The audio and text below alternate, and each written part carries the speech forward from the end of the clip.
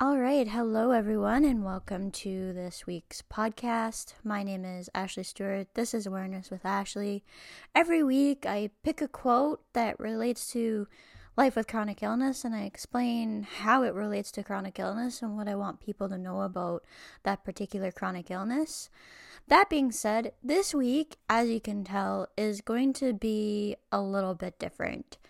So, I have not really been asked this in the comments of my older videos on weight loss, which kind of does surprise me to a certain degree.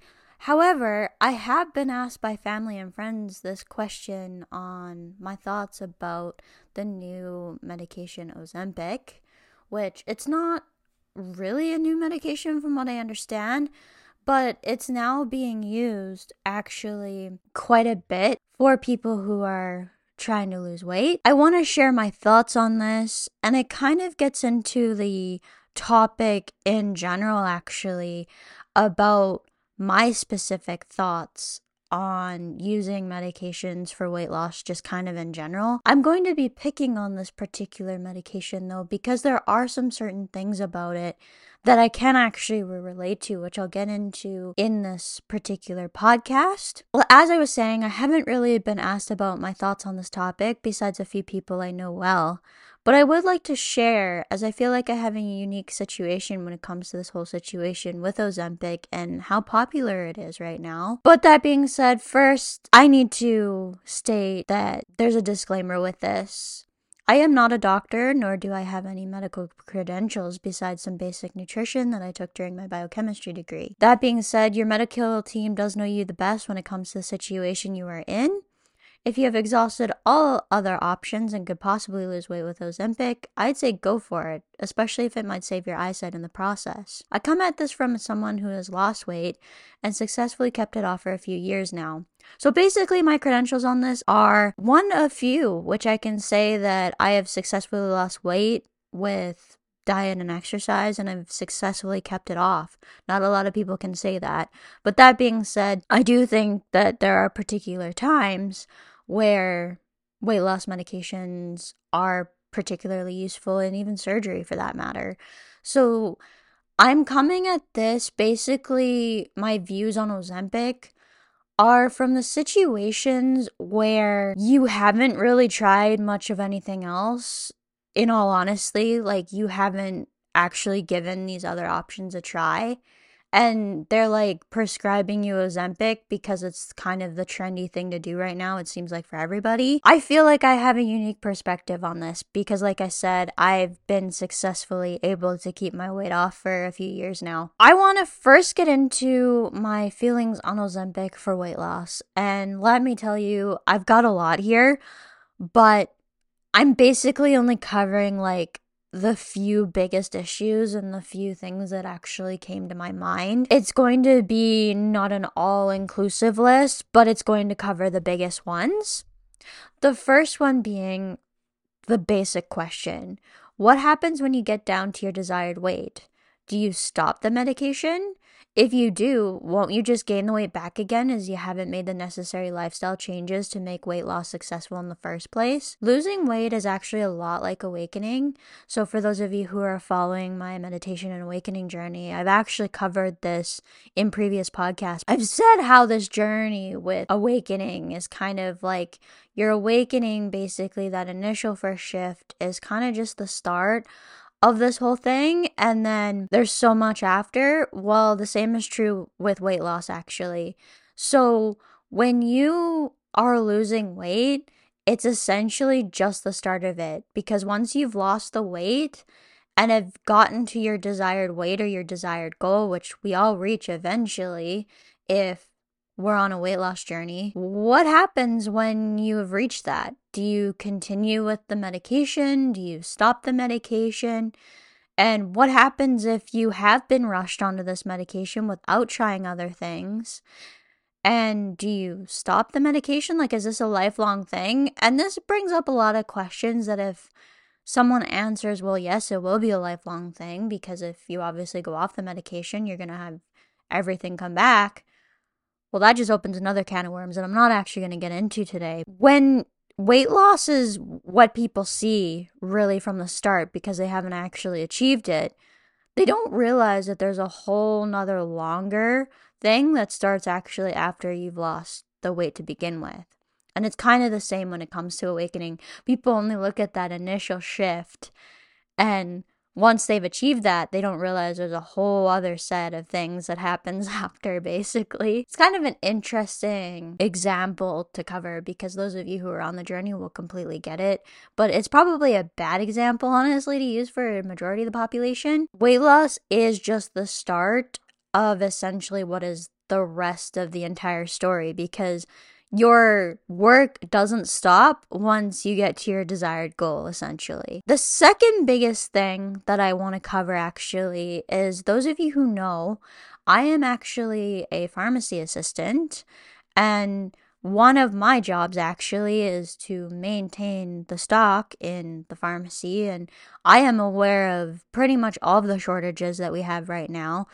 None of them really make any sense, actually, besides Ozempic, because of how popular it is right now, at least in my opinion. As a pharmacy assistant, we are currently having massive problems keeping this medication in stock because of people using it for weight loss. This is actually harming others as they can't get the medication they need. So, for those of you who don't know, Ozempic's original desired use or original intended use is for people with uncontrolled type 2 diabetes. And a lot of these people have exhausted every other options to keep their blood sugars in check. And they're kind of at the end of basically options to use once they're on Ozempic. A lot of people find that this medication works very well for this desired intended use and actually does help them quite a bit. And because of that, they're being harmed in this case. Type 2 diabetes is completely different than losing weight. This puts actually us frontline pharmacy staff in a tough situation, as some people are understandably upset that they can't get the medication they need. It's obviously not the only shortage that's happening right now. Those of you who are in the pharmacy space will know that there's a lot of other medications actually that we can't get in stock either right now. But it's something that it is directly impacting us actually quite a bit because of how particularly popular this medication has become. The next thing I want to get into is addressing lifestyle factors. Many people might claim that they aren't just going to use the medication to lose weight, and they'll make the changes they need to. However, most people like an easy solution, or what they think in their mind is an easy solution. Losing weight is losing weight, but what about addressing the bad habits too? Examples for me, which I'm going to actually cover a little bit later on in the podcast, are not drinking my calories and keeping my stress low. This is what I found actually helps me with maintaining my weight loss. Because you're relying so heavily on a medication to lose the weight, you're not really addressing these underlying issues that will inevitably come up again, basically. You'll see a difference on the scale because these medications do work for weight loss. But what I'm essentially getting at here is the sustainability of just focusing on the numbers. And just focusing on the numbers, you don't address the overall issue at all. The fourth thing I want to cover with this is the fact that it's an injection. So I am actually on a needle. Those of you who know, I've talked about it all of the time. I'm on Aimovig for migraine prevention, and it's also an injection. But it's an injection I do once every 4 weeks. I do this injection once every 4 weeks. From what I understand, Ozempic is a weekly one. It's a weekly injection. It's not fun giving yourself a needle, even every 4 weeks. And to have to do it weekly for the rest of your life to maintain weight loss, I'd be pretty sad about that, honestly. If you can lose weight without the injection, it would be the same results, without the fear and the pain of the injection. I want to talk a little bit about the anxiety that comes up when I do an injection. So I don't get anxiety anymore leading up to the injection. I used to actually do it first thing in the morning because I would think about it all day if it was the day that I had to give myself my Aimovig needle. And then that's all I would think about all day. However, that's changed because of what's happening right now with this awakening stuff. So time is not really a thing. And That being said, I still get nervous as soon as I remove the safety cap. As soon as I remove the safety cap, which is, or maybe it's not even then, maybe it's when I'm doing the alcohol rub actually, is when I actually get a little bit of nerves. It's a little bit of anxiety, and it's because my Ozempic needle can hurt quite a bit. Although it's 20 seconds to save several days of migraine pain, which is a lot worse, it's still an injection. There's still a fear and a nervousness that happens with an injection. And I do this once a month. I do it once every 28 days. I can't imagine having to do an injection like this weekly, like once every 7 days. I mean, I could do it if I had to, but like, why do this for weight loss if you don't have to? I guess is my whole question. Like, you'll get used to it because I've gotten used to the Ozempic needle, but there's still that anticipation. There's still that anxiousness. Some people are going to be a lot worse than that than others. Like I said, I've managed to tame my anxiety quite a bit by having a meditation practice and what's going on with this whole journey that I can't actually talk about. However, it happens no matter how much you get used to giving yourself the injection. There's still a fear that comes with that. And, you know, it's not something that's talked about a lot. Even with a lot of practice with this, I still get nervous because it's still an injection. The next one I want to get into is cost. With any newer medications that are particularly brand name, you're always going to have cost be a factor. Even in Canada, where we have essentially universal healthcare, our pharmacy system, although some medications can be kind of helped by government depending on your income, depending on if you meet certain criteria with medications, you're using this for weight loss. So unless you have really, really good private coverage in Canada, you're going to be paying a lot of money for this every month. It's expensive. It's not Ozempic expensive, not even close, but it's still very expensive. This can be a humongous factor for people who don't have insurance. And when you're looking at people with IIH, the chances that they're going to have insurance through an employer or really anything are pretty much zero because you're unable to work when you're that sick. So cost needs to be a factor with this.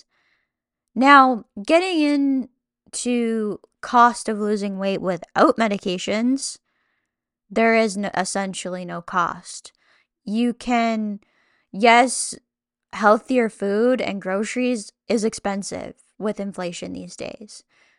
However, you're actually going to be saving some money in the end because you're not eating out. A lot of us who have weight issues, eating out is a big thing. I'm going to get into this when I talk about the next section about my weight loss journey as well. However, cost for this needle is going to be unaffordable for pretty much everybody that I'm pretty much talking about the situation with, which is the people with IIH and whether I would have been able to afford this injection before. The answer is no, because I wasn't working. Cost is going to be a big factor for people in this case, and you can essentially lose weight for the cost of groceries if you start out by even just walking. Like most movement, you don't need a gym membership to lose weight at all. Therefore, cost of doing this the old-fashioned way, although it's going to be slower and it's harder, it's going to be cheaper. So that being said, cost is going to be a huge factor when it comes to this particular medication because it is new and it's brand name. Those are the two biggest factors. I do actually have more than this, but for time purposes, I'm going to leave it here as I think I've addressed kind of these bigger issues that kind of come to mind. And actually, I had forgotten originally to talk about cost. It cost actually, if I was to rank like these kind of in my biggest areas of concern, I would have put this as actually number 2. So the number 1 actually is my number 1 biggest concern, like what happens when you successfully lose weight, and it's essentially time to talk about coming off the medication, like kind of what happened with me with the acetazolamide. This would be number 2, if not even ahead of what happens if you're successful with weight loss, because you would have to be able to afford it for long enough that you can successfully lose weight.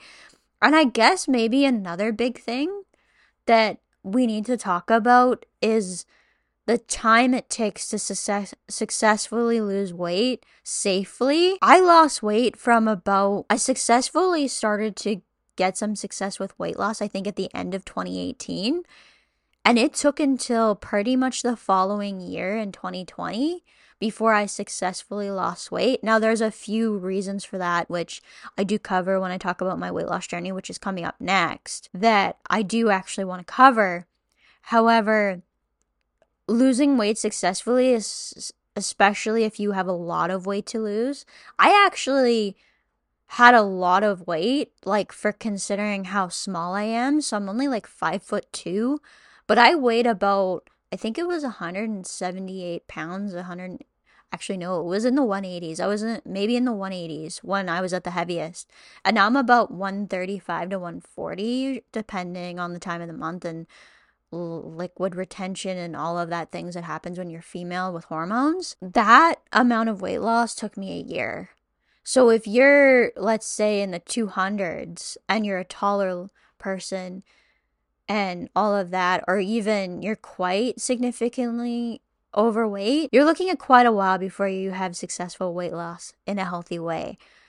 And like, I think the average that they say for successful and healthy weight loss is about 1 to 2 pounds a week. Like, these things about this is going to be a quick thing is not even close. It feels like it takes a lot less time to put on weight, but it takes a while, honestly, even to put on weight usually. I would say the one exception that I had was when I actually was initially sick with IIH. It felt like I was gaining weight really, really fast. But I sometimes wonder if you have hormonal things that are going on, whether that can actually cause weight loss to happen a little bit quicker. But I don't have any expertise in this, so I'm just going to say that you are looking at a time factor with this as well. And the time factor is important when considering costs, because you're going to be on that medication. Even if, let's say, you were successfully able to lose weight and come off of the medication, that cost is going to be a factor for a long time. That being said, if doctors do say, oh, well, you're looking at this for the rest of your life, cost is going to become the biggest factor, essentially. I do think cost of medications is something that needs to be stressed a little bit more in medicine, because I feel like this isn't something that's considered as much as it should be when recommending medications to patients. And actually, I think that this should be something that's more talked about and doctors need to be more aware of. The pharmacists know. The doctors, however, have no clue. Those are my concerns, or my biggest concerns, I guess, with Ozempic in particular. But now I want to show you the proof of my weight loss journey so that this kind of comes with a bit of merit about why I'm concerned about this particular thing. I want to talk about this even though I have shared it in previous videos, and if you've followed my earlier videos and vlogs, you can watch a lot of this happen too. How I did it was with the help of a registered dietitian, and I was able to learn about portion sizes. I actually used an app called MyFitnessPal at the time. I don't know if it's still a thing. I don't use it anymore, but that's the app that I was shown and given to use, and it taught me about portion sizes. It taught me about calories. I also have a few things that I'm still really strict about, so I'm going to get into those in this section. So this is more about not really my particular weight loss journey, but what I found during my weight loss journey that I've kept and has continued to help me essentially with maintaining my weight loss successfully. The biggest thing I probably do, and I tell this to people who are actually struggling with finding the time to exercise, is I don't drink my calories. And this is probably the biggest thing that I do. You can easily have an extra meal plus a little if you have anything but water every single day, and even actually multiple times throughout the day. I think you could easily get an extra meal easily. And just a note that I don't actually drink coffee, but if you do and you use like milk, cream, or sugar, to just be careful, as this can be a particularly big source of hidden calories, especially because a lot of the population seems to need to have caffeine to wake up in the morning. That being said, said, exercise can be hard to do these days due to the lack of energy from work. As I said, I pretty much, when I'm working, that's all I do. And it's because it's the only, it takes all of my spoons. Work is also a factor because there's a lack of time as well. So this helps keep my calories where I won't gain as long as I'm not sitting on my butt all day, which my job helps me with because it's a very active job. It's not as active as it could be sometimes, but it's still a thing. And I'm on my feet. I'm making several steps a day, and there's some days where I don't make as many steps, but it's on my feet. I'm active, and that's basically the bottom line of it. I drink water. This also helps with hunger too, but I drink water and I don't drink my calories. I basically pick a day of the week where I want to have something that has a little bit of calories in it. Often it's like a glass of chocolate milk or something, and it's about half of the portion that I know is technically the portion that the jug says is a portion. And if you look at the portion sizes actually on the jug of chocolate milk, and you were to have 2 portions of that, that can be like 2/3 of a meal, basically. I think this would be an interesting exercise actually to do for those of you who do like to have something with calories in it, whether it be juices or milk or worse, pops or those kind of things. You guys call that soda in the US. I think you'd be surprised if you were to add that up over the course of the day and then add it up over the course of the week and find out how many calories you'd be saving yourself if you switched it for water. That would probably be, if I was to give anyone weight loss advice where they're strapped for time and struggle with working out, that would be it. You would get a lot of success actually off of that just alone, I think. Even if you didn't have an active job, I think you'd probably get a lot of success with that because you're not taking in those extra calories that aren't making you feel full. The second biggest thing that I do is I manage my stress and I try to keep it as low as possible. This is where I feel my meditation helps me a lot with keeping weight off. I'm a person who can't eat when really stressed, but once I feel okay, I will actually binge. It's one of the reasons I don't do one meal a day too, also called OMAD. It's about finding what works for you, and also being mindful about when I'm actually hungry is critically important too. I just briefly mentioned OMAD. So 1 meal a day, or OMAD, is where you essentially only eat 1 meal a day, and you can pretty much eat whatever you want because it's like you essentially get all the calories that you would in a day in your 1 meal. However, I find that I get too hungry and I eat way too much and I feel worse. I mean, I like fasting, so I actually start off my day with a protein bar usually. I find that it keeps me full enough because I have a later lunch actually. I eat it around 1 o'clock usually, depending on the day, but most times it's around 1 o'clock. So it's very hard for me to go completely fasting for the morning and not binge in the evening. So I do actually usually have a protein bar for breakfast. That's it though. And then lunch, I have usually whatever's left over from the night before. So it's a pretty decent meal. And then at dinner, as what I call in my area of Canada supper, it's whatever we have that night that's essentially cooked. And depending on how much I've eaten at lunch, I will kind of manipulate that to be about what I think I should be eating. And then I usually don't have many desserts. I usually don't have any snacks in the evening. There are some exceptions, of course, obviously, but that's essentially my meals for the day, and it helps a lot. By not fasting too much, it helps me from that, but that's one of the reasons why the not drinking my calories is so successful too, because I know kind of how much I've had.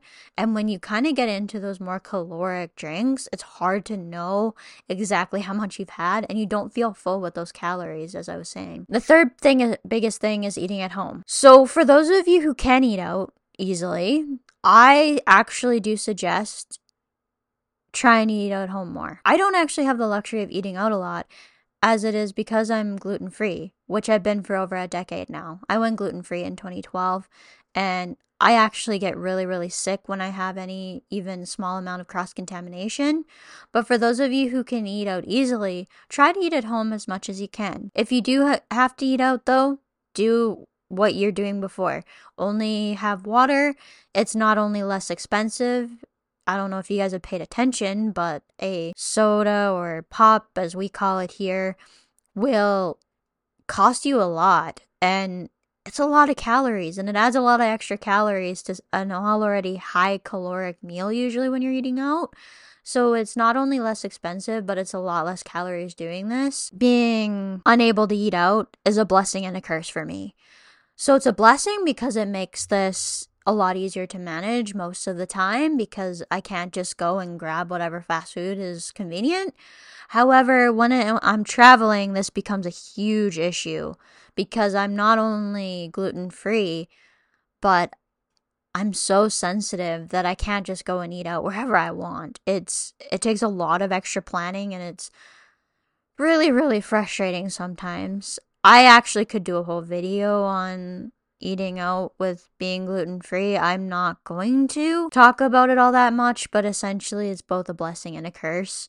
It's a blessing to my weight loss, but it can be very, very hard to travel with. I don't travel a whole bunch, but when I am traveling, it is frustrating and it makes me want to quit being gluten-free, and then it's just not an option though because I get so sick. And the fourth thing is, I would say, mindfulness about when I'm actually hungry versus when I'm bored.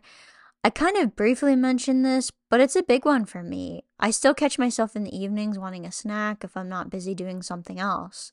I'm aware of it now, but it used to be something I really struggled with. So I used to do a lot of eating while bored or eating while watching TV and eating while watching YouTube, all of that, and it was like terrible things like cookies or chips or all of that.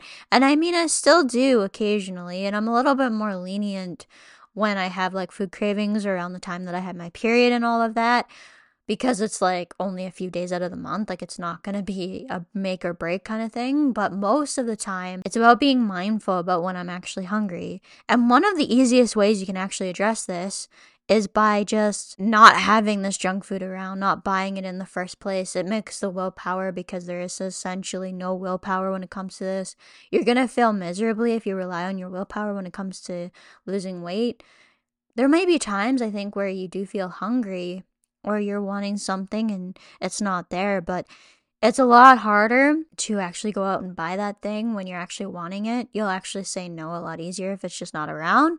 So that's kind of the rule I have, I guess, with myself, is try not to have it around in the first place, but then be mindful about when you might actually be hungry versus when you're actually bored or just looking for something to do, basically. It's something that you have to learn a lot of mindfulness about, and actually this is really good way to be more mindful in your life, even if you don't want to have anything to do with meditation. I think those are kind of the biggest things on how I maintain my weight loss. I probably am missing some things, but it's hard to talk about this without actually demonstrating it. And I can't do that on a podcast, obviously. I mean, I could for the video in the end, but I might demonstrate it a bit more when I actually share the shorts for this video. But those are kind of the biggest things that I wanted to cover with this particular thing. So my experience with maintaining and losing weight is that I feel it's a lot more about diet and these lifestyle factors than it is about how much exercise and moving around you're doing. I do feel that exercise is important, but it's one that you can have a little bit of leeway with and still have success on the scale. Weight loss is so much more than just the numbers going down on the scale. Those are how they measure it and how we measure it. But it's so much more than that. Basically, bypassing that with a medication, I just think is not a smart decision. I actually had a broken ankle during a few months of my weight loss journey in 2019 and was hardly able to move at all. So it was hard getting around because I was on crutches. It was impossible to carry anything. I was in a boot the entire time for I think I was in a boot for pretty much 2 months by the time I was able to start walking again. And so I actually still had success with weight loss because I just was more restrictive with my calories. So it's a fairly obvious formula for most of us to lose weight. It's just about your calories in being less than your calories out. I do think there are some medical conditions and all of that. I wonder if actually the IIH made it a little bit hard to lose weight at the start. I do actually wonder if there are some medical conditions that can make this a little bit harder for some people, and even IIH for that matter. When I had the partial empty cellus stuff going on, I wonder if that affected my hormones on the pituitary and all of that. For the most part, I still think that it's about calories in versus calories out, and if you can find a way to restrict your calories and burn more off in the form of weight loss, if that's something that you have time for as well, it's about burning more calories than you take in, essentially. And you don't need medication to do this. And I really do feel like medication should be a last resort, and I feel like that's not how it's being done these days. At least it feels like it. And so obesity is a huge problem, and IIH is an example for many of us, about why it shouldn't be ignored or claim that there are no ill effects from it. I could get into a whole nother video on the health at every size thing. The bottom line with this is my IIH is in remission right now, likely due to weight loss. And having successfully accomplished this without medication is not only extremely satisfying, but hopefully it will inspire you as well. I actually wonder what the chances would have been if I hadn't have lost weight when I did, or had been just starting out on this IIH journey now, how quickly Ozempic would have been suggested to me. I think it would have been suggested to me almost instantly, because there is a huge amount of evidence that for a lot of us, IIH is a weight issue. And I mean, I'm a prime example of the classic textbook case of IIH where I've lost weight and it's gone into remission. However, I think I would have been just as stubborn about how I felt about being referred to a weight loss specialist to begin with when it was first talked about. So I don't think I would have accepted this at all. I think I would have been very hesitant about it. And I think if you can possibly avoid having extra medication, I mean, I've always been a little bit hesitant about taking medication and being on medication. I'm not a fan of it. I'm young. I want to enjoy the period of my life where I don't have to take medication. I am not one to want to be on medication. So I'm particularly even stubborn about when I have a cold and taking anything for it, or when I'm even dealing with a migraine and taking pain medication, I'm really strict about that too. I'm just not a person who likes to be on medication. My feelings on taking medication probably does paint my worldview in a particular way, but I mean, I feel like a lot of people probably have the questions that I have about this, and I feel like they're valid and fair in the situation. I guess my whole feelings on this are, this shouldn't be used as the first line. Do I think there's a time and a place for something like Ozempic? Absolutely. But I don't think it should be being prescribed so quickly, basically, for all of the reasons that I've talked about before. Well, that's it for this particular podcast. I hope you guys have enjoyed it. I know it's going to be a bit longer than what you guys are probably used to, but I had a lot to say on this topic, and I don't really feel the need to make a whole series on this because I don't really see the need for it. But if you guys have anything that I haven't covered that you'd like me to talk about, or have any questions regarding this topic and you'd like me to cover that particular topic, just leave a comment down below and I'd be happy to address it or to share my feelings on it. Again, this is just opinion, so don't use this particular podcast or video to make your final decision, maybe, but I'm hoping maybe somebody will find this helpful for considering as a factor about whether they should try Ozempic or even the weight loss version that's in the US. I think it's called Wegovy or something. Could be wrong about that. We don't actually have that medication here in Canada, so I'm not familiar with it. But from what I understand, it's basically just been rebranded particularly for weight loss. I hope you have enjoyed this particular podcast. If you did, feel free to give it a like. If you're wanting to, you can follow me across social media. I'm on Facebook at Ashley Stewart, YouTube at Ashley Stewart, TikTok and Threads, and Instagram at Awareness with Ashley, and on Twitter /X at Ashley Stewart 94. If you're wanting to support me and the costs of having the channel and all of that background footage that you see, because it is not free, you can become a supporter on Locals. That's ashleystewart.locals.com. If you're listening to this on your podcasting app, be sure to like and follow and leave a review, as it does help with getting the podcast in front of more listeners. And of course, if you're listening to this on YouTube, please do subscribe and like, as it does help the algorithm determine that you're enjoying the content and you're engaging with it, and it helps get it more seen by more people. And I think that's all of my social media plugging for today. So I hope you have enjoyed this one, and I hope to see you in the next podcast. Bye, everyone.